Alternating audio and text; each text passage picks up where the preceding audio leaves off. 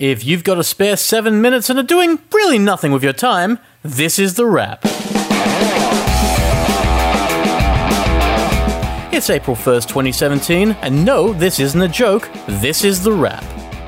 And exactly on cue, Samsung's Galaxy S8 has been announced, with the company taking the stage in New York this week to showcase its latest and greatest. Will it be enough to take the win for 2017?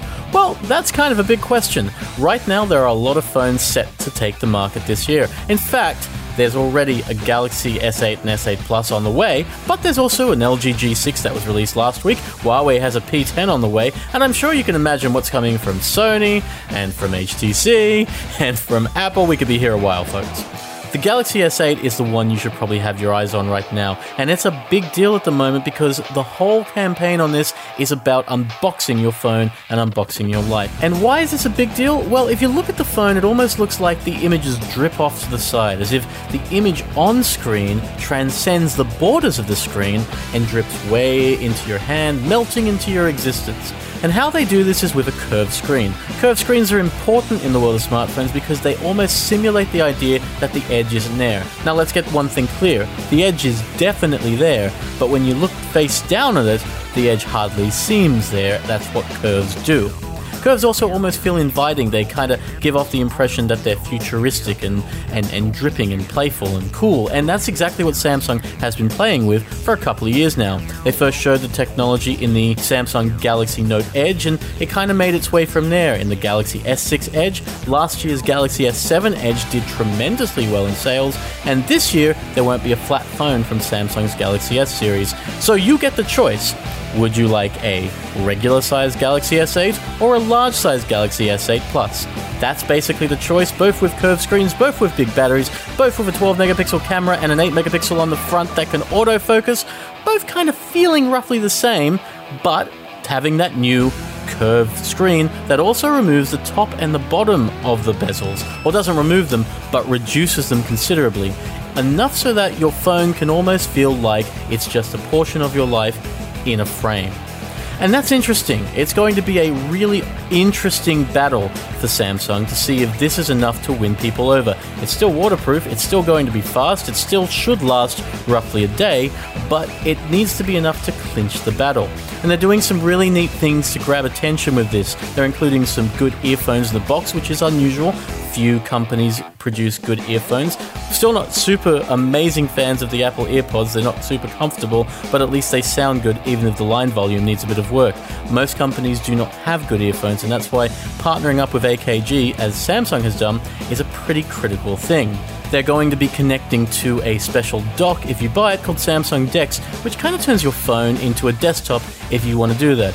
And we're not going to forget about the Gear VR, which basically turns your Samsung smartphone into a virtual reality headset.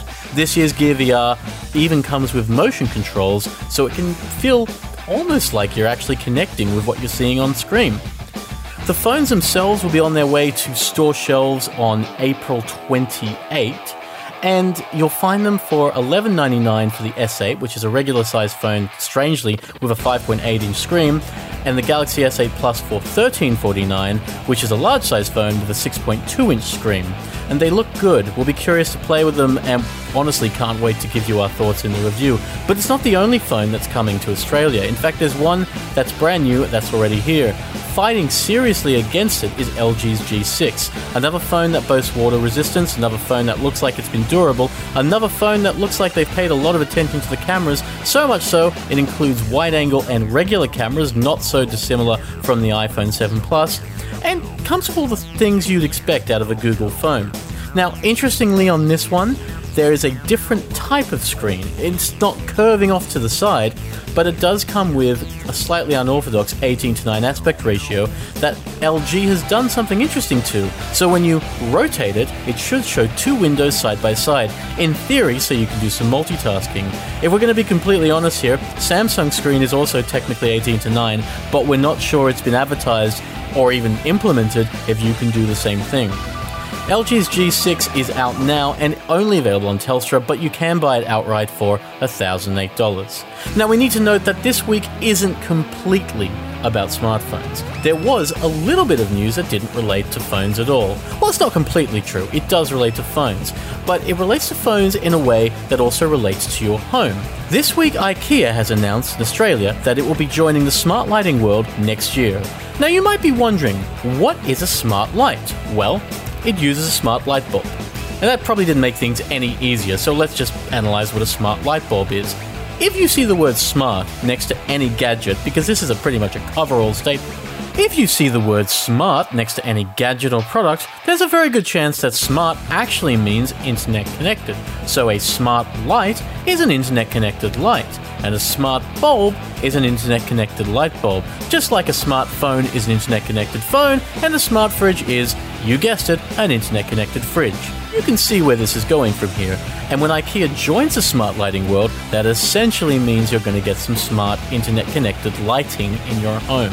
And that means when you get a light bulb and you put it in your impossible-to-pronounce light that you got from IKEA a few years ago, you will not just be able to control it using the light switch, but you'll be able to control it using an app.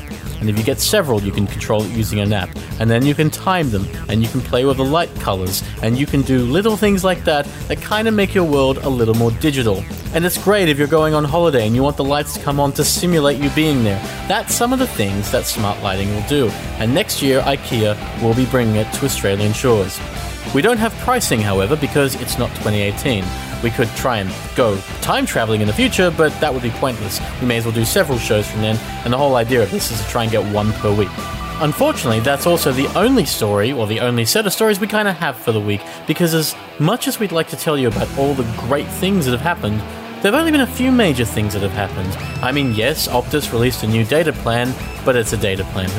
It's got 100 gig, but it's not that big a deal. Instead, try tuning in next week when hopefully more things happen, and if not, we'll just tell you about some great gadgets that are on the way. Have a great week!